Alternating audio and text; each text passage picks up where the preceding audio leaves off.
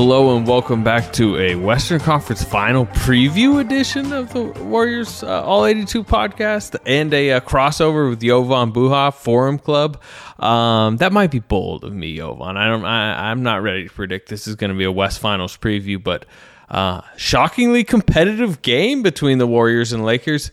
Even more shockingly, the Warriors won because of their backups. They beat a kind of cruise control Lakers team. How would you define the Lakers' effort on MLK Day? I think cruise control is a good word, or a couple words for their effort tonight. They denied that post game. They chalked this up to just the Warriors outplaying them, out executing them down the stretch. But I felt like it was one of those games where they got the big lead, they went into cruise control, and then they tried to restart the engine when it was too late, those last few minutes or so, at which point the Warriors had kind of taken momentum of the game. So to me, what stands out is LeBron James and Anthony Davis, a combined 36 points on 12 of 32 shooting, only the fifth game in their tenure together in LA that both failed to reach 20 points, and the Lakers are now 0-5 in those 5 games. So that to me was a story, because it felt like in the first half, the Lakers got the big lead. They had a bunch of points in the paint. They were kind of dominating on both ends. But really in the second half, and particularly the fourth quarter, the Warriors put the clamps on those two, and they didn't get to the rim. They didn't get to the paint. And then the Warriors, were scoring on the other end at ease with 34 points, and it felt like it could have been more in that fourth. So, this Warriors team is supposed to be, in Steve Kerr's dream scenario before the season, a good defensive team. He says a top 10 unit. I don't expect them to be a top 10 offense this year. They don't even really. Even though they have Steph Curry, they have offensive flaws. But what you have up and down the roster is length, activity, some youth, some speed. And to me, you saw it tonight. They've had an up and down early season, and that means an up and down defensive season. But when they are engaged, and there was times tonight they have two theoretical good wing defenders, Andrew Wiggins, who's now I think like somewhere around 6th in the league in block shots, and then Kelly Oubre, who had his best game as a Warrior tonight, who's kind of all over the place. He's just a pest, kind of. He's like almost Patrick Beverley, the wing version at times. And they kind of tag team LeBron.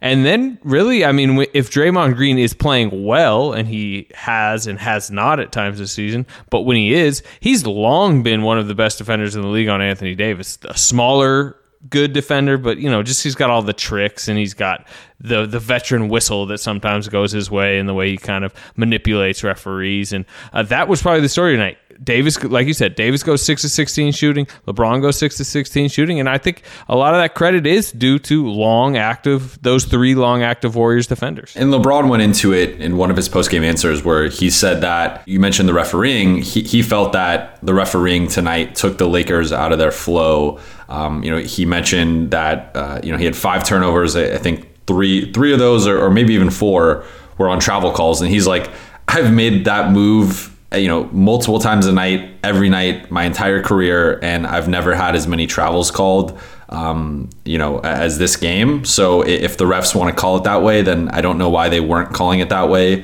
for my entire career, and why they chose tonight to just all of a sudden give me 3 or 4 travels. And then he mentioned Draymond's travel, which was a no call that he got that layup on, and he said he went up to the ref that called the travel on him and said, why was that not a travel on Draymond? And the ref said that wasn't a travel. So there was some kind of chirping from the Lakers side post game about the refereeing, about some of the foul calls late, some of the travels. But I think you got to give credit to the Warriors and holding the Lakers, who've been a juggernaut offensively, to 21 points in the fourth, 0 assists in the fourth. It was just a stellar two-way performance. Yeah, the Warriors, from their side of things, won the game with the second unit, which has been much better than the starters this year. The Warriors starting lineup is really kind of like the worst high usage lineup in the league right now, if you look at like net rating.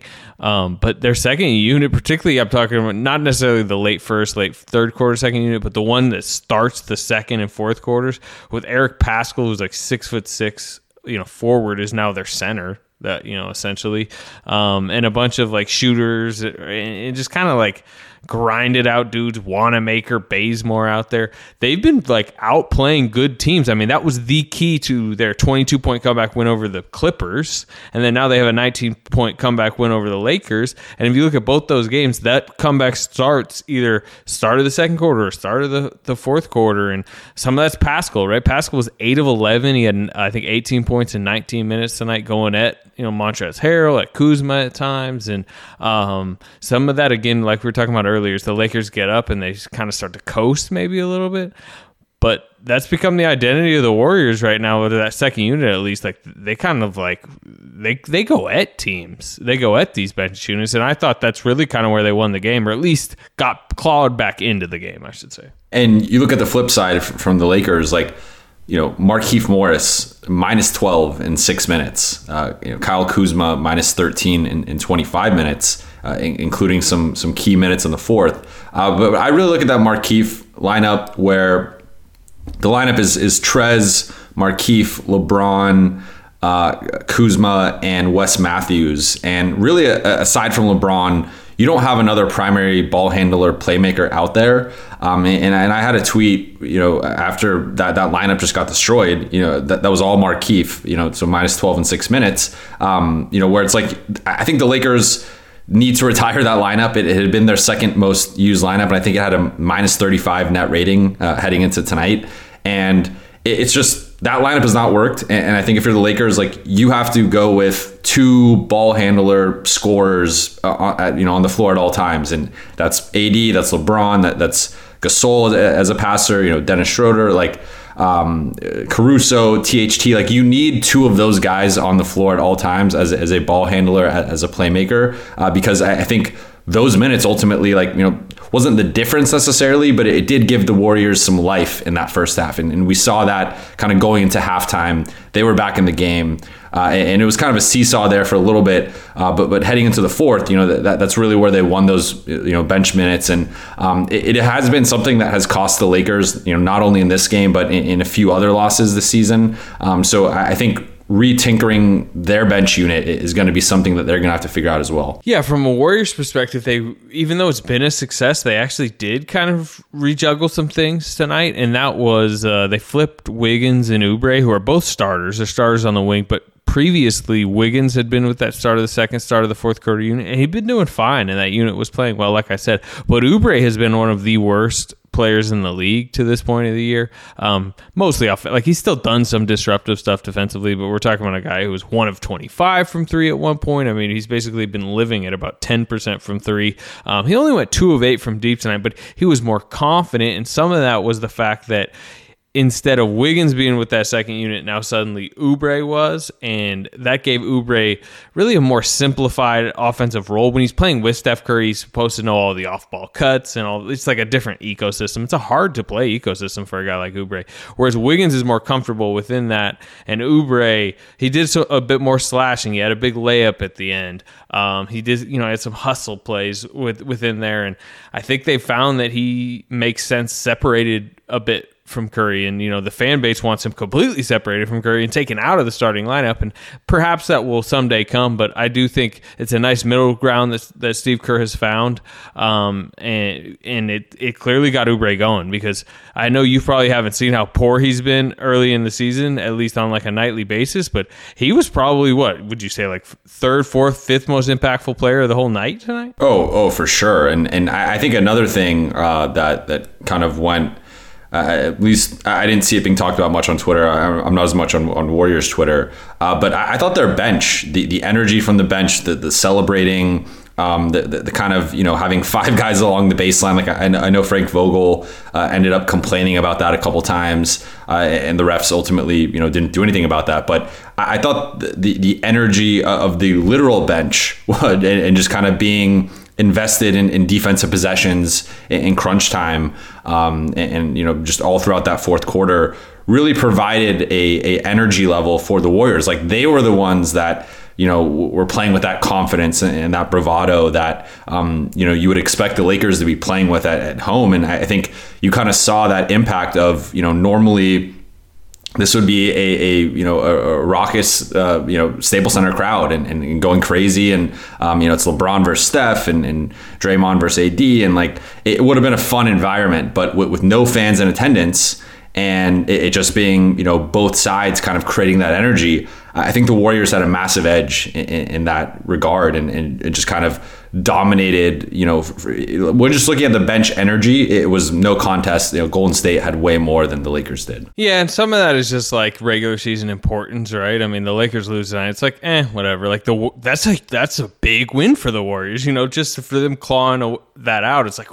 now they can ride a little bit momentum, and that they have an easier schedule coming up. Spurs, Knicks, Wolves a couple times, and it's suddenly like 7-6 feels a lot different than 6-7 to them as they try to gain some footing as like a legit playoff team, whereas the Lakers like whatever, and that's something that it's just the Lakers can't really. You try to avoid that. I know Frank Vogel talks about habits a lot, but the realities of the situation are what they are, and it's just sometimes going to be tough for the Lakers to get up for a 48-minute game every other night when nightly results really don't have that much weight, particularly as they look down the conference and nobody's really like clawing at them. Yeah, and it's also weird that they're now 4-4 at home and 7-0 on the road. And the road schedule, has been easier than the home schedule. So when you look at some of the losses, losing to the Clippers or the Blazers or now the Warriors, like those are teams that are going to be, with the Clippers and Blazers, those could be 2 top 6 seeds. And then, we'll see what happens with the Warriors. Like they definitely are going to be in that playoff mix, at least in the play-in mix, I think at a minimum.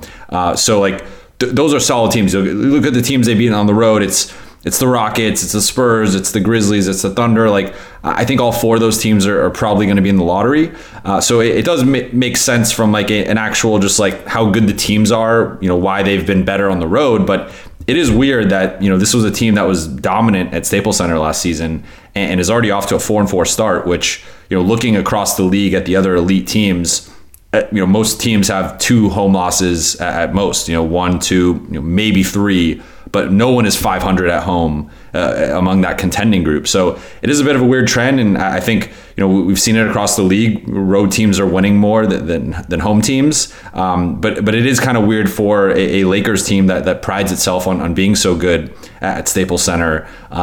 For them to have this like funky start where it doesn't feel like they have a home court advantage right now, the way it is for some other teams. What was the vibe in there? They were frustrated. They took a while to talk to the media post game. Again, like it was the Warriors were the ones kind of bringing that energy, bringing that noise. Like even James Wiseman, like I tweeted, after he got his 5th foul, came out, knocked over a Gatorade cart and was pissed off, and You could tell, as you said, the Warriors were the team that cared more, and they brought that energy. And even though it was a rough start, and they were down multiple times by 15 plus points, they ultimately kind of got over that. And I think with the Lakers, it was the exact opposite. And now they're going on a 7-game road trip. It's the inverse of the Warriors, where they have a really tough road trip coming up. They got the Bucks, the Sixers, the Celtics. Even a Hawks team, was kind of feisty. The Bulls played them close at Staples. Like this is not a cakewalk of a road trip. Going to be gone for 2 weeks. So I think this is really going to, this next stretch of 2 weeks is going to be true insight into where the Lakers are, how seriously they're taking this, because we know, ultimately the seeding doesn't matter, record doesn't matter for them. This is a team that is the prohibitive favorite. Even if they end up as like a 3 seed, you're still going to pick them. It's kind of like that 2017, 2018 Warriors season where the record doesn't really matter. As long as they're in the playoffs, have some type of home court advantage, like they'll be fine. But I am interested to see, like, do they get up for that Milwaukee game on Thursday? Like how seriously do they take Philly and Boston? And if they can go into those places and win, and maybe even win convincingly, like that kind of reaffirms that, hey, these guys are the prohibitive favorites, number 1 by far. And we can debate a loss like this, but really, like in the grand scheme of things, I think they're fine. I want to talk about Wiseman. And before I get into a deeper, where it's going with him in his rookie season conversation, what did you think of him? That's your first time seeing him in person. I assume the length, size, speed combo at the center, left from a lefty center is eye-popping in person. Although he had maybe his worst game of his rookie season. What did you think? You said it best. Like, he is a physical marvel. And seeing him versus Marc Gasol, like, you know, that one collision, it was just, it was pretty hilarious. And, but I think, you know, he had 5 turnovers in 13 minutes to go with his 5 fouls and, you know, 4 points, 3 rebounds. Like, you can tell he's still learning on the fly and is not fully comfortable. Like, he looked like a rookie. And I think, I don't remember exactly how many charges he ended up. I know it was at least 2, but it might have been 3. I think three.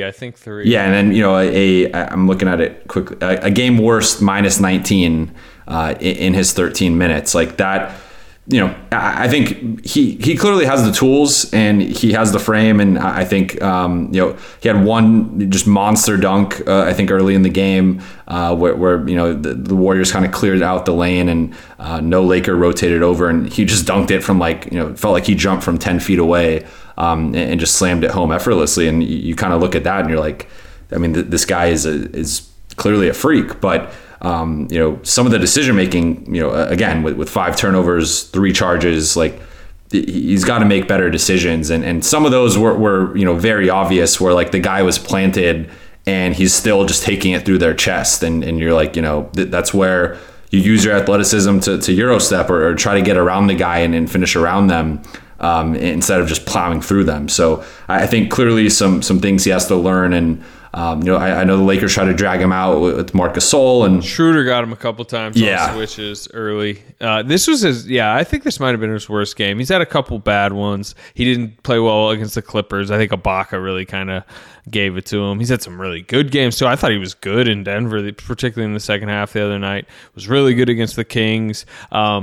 Weirdly, Warriors got blown out the first 2 games of the season, but those were 2 of his best games. He was shooting threes back then. Steve Kerr is now saying he hasn't been shooting threes because they're telling him to dive to the rim every time. The thing is, they're throwing like hundreds of things at his brain all at once on both sides of the floor, and he's just so new. And I think it is mentally overwhelming him a little bit. I do think him more than everybody else is going to benefit from the lessened competition coming up. I think playing the Knicks, playing the Wolves a couple times, away from the spotlight of, you know, I mean, the guy grew up watching Anthony Davis, and that's who he was guarding tonight. I do you can kind of see the jitteriness and the overthinking and you know, even the frustration. They talk about him getting overly, yes, they like that he hits the Gatorade bottle, they like that he cares, but in the moment that's kind of getting in his head a little bit. It's why he gets the ball in transition, goes, hey, I'm having a bad game, I need to go make a play, and then he crashes into Marc Gasol and gets his 5th foul. So what's interesting for the Warriors is they're in this balance right now where, like, every result does matter. You know, we could be talking about a team that's going to be sitting there on the fringe of the 6, 7, 8, 9, 10 seed in the West, in a very crowded West, if people are looking at the standings, where, you know, nightly results matter. And he's minus 19 tonight, where you could say, you know, let's say he doesn't get in foul trouble and they play him a bit more, and if they still struggle with him on the floor, maybe they lose tonight. Yet he is the number 2 overall pick. He is, in a lot of ways, you know, the future, the next decade. And is that as a very valuable trade piece that helps him get the next door, or is it just as James Wiseman, your starting center for the next decade? And they need to accelerate his growth as much as possible, and that means playing him through struggles, but also trying to win games in a very important moment of Steph Curry's career. And it's a balance that they're at a very interesting time. And it'll continue to be a conversation. It's a rabid conversation among the fan base. It's in the coaching offices. Post game tonight, Steph had a really good answer about it, talking about, hey, I got benched for AC Law back in my rookie year, blah, blah, blah. So it's fun. You know, you're seeing 2 eras collide, and it makes sports interesting. But it is an odd balance that you very rarely see a team, not necessarily a contender, but in a desperate moment to win now, while also grooming a number 2 overall pick through the growing pains. I think the other thing that kind of factors into all this is just with COVID-19, you don't know when a team is going to be decimated, and that's where you need to rack up those wins, because at a moment's notice you could have 4 or 5 rotation guys out. And, you know, if you have 9 or 10 guys, you know, the league is not going to postpone the game. You're going to have to play. And that's where, you know, you could have a rough stretch of a week, 10 days, 2 weeks, where you have 9-10 guys and you start to lose games that you might have otherwise won. So, and I mean, that was kind of just one of my takeaways was like, you saw a desperation from the Warriors that, I'm definitely not accustomed to seeing from this team. And that had kind of been the theme over the last couple of days from the Lakers side was, people asking them, what's it like with the power shift where now the Warriors are kind of the ones that are hunting and not being the hunted, and you guys are the hunted, and just talking about the Lakers trying to make their own Warriors type run where they're looking at the next half decade of can we win multiple championships with Anthony Davis and LeBron James together. This had kind of been building the last couple days, just this marquee matchup. And I think it lived up to the hype. I don't think it was as good as, I don't know if you caught the end of the Bucks Nets game, but it definitely was. That looked like the East Finals. I was joking coming onto this podcast saying we just saw the West Finals. I do not believe that. That looked like the East Finals, Bucks Nets. That was a great game. Yes. And you're right. I mean, because you did feel, tonight watching Warriors Lakers, it's that you're not leaving that win going like, uh-oh, here come the Warriors to threaten the Lakers. It was just more the Lakers let it get away.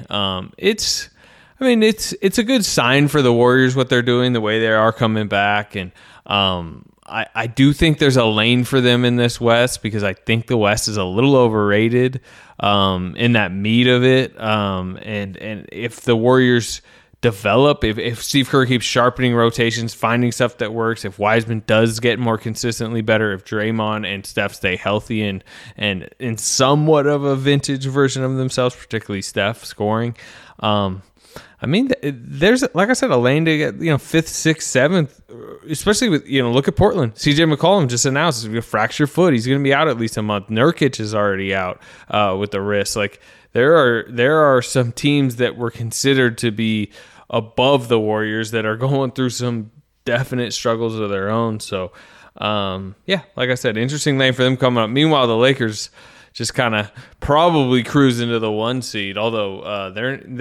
I am interested in their next game. It's Thursday night TNT against the Bucks? Yeah. That'll be good. 2 off days before that. We're talking about previews here. Like that could be a potential finals preview, and at a minimum, the 2 top finishers in MVP and LeBron and Giannis, and I think that is definitely one of the marquee matchups of the first half of the NBA schedule, and a really good test, I think, for the Lakers because I think they're, as we're discussing, like we don't really know who, if anyone, is actually going to challenge them in the postseason. Assuming they can get there in help, in one piece. So I mean, for me, it's like I look at the Clippers, I look at the Nets, I look at the Bucks. Like those are the 3 teams that stand out. I don't know if anyone else could get to that level.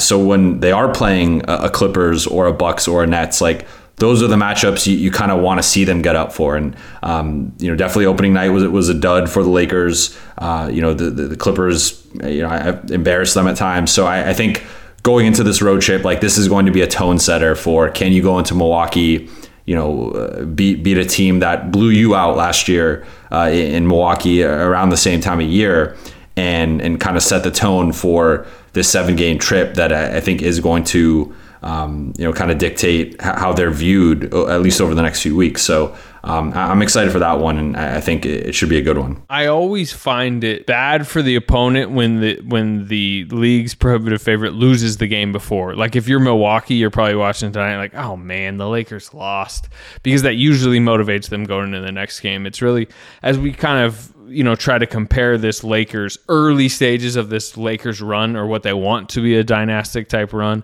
to those Warriors teams. Those Warriors teams went, I think, nearly three seasons, maybe two seasons. It was something ridiculous without losing back-to-back games.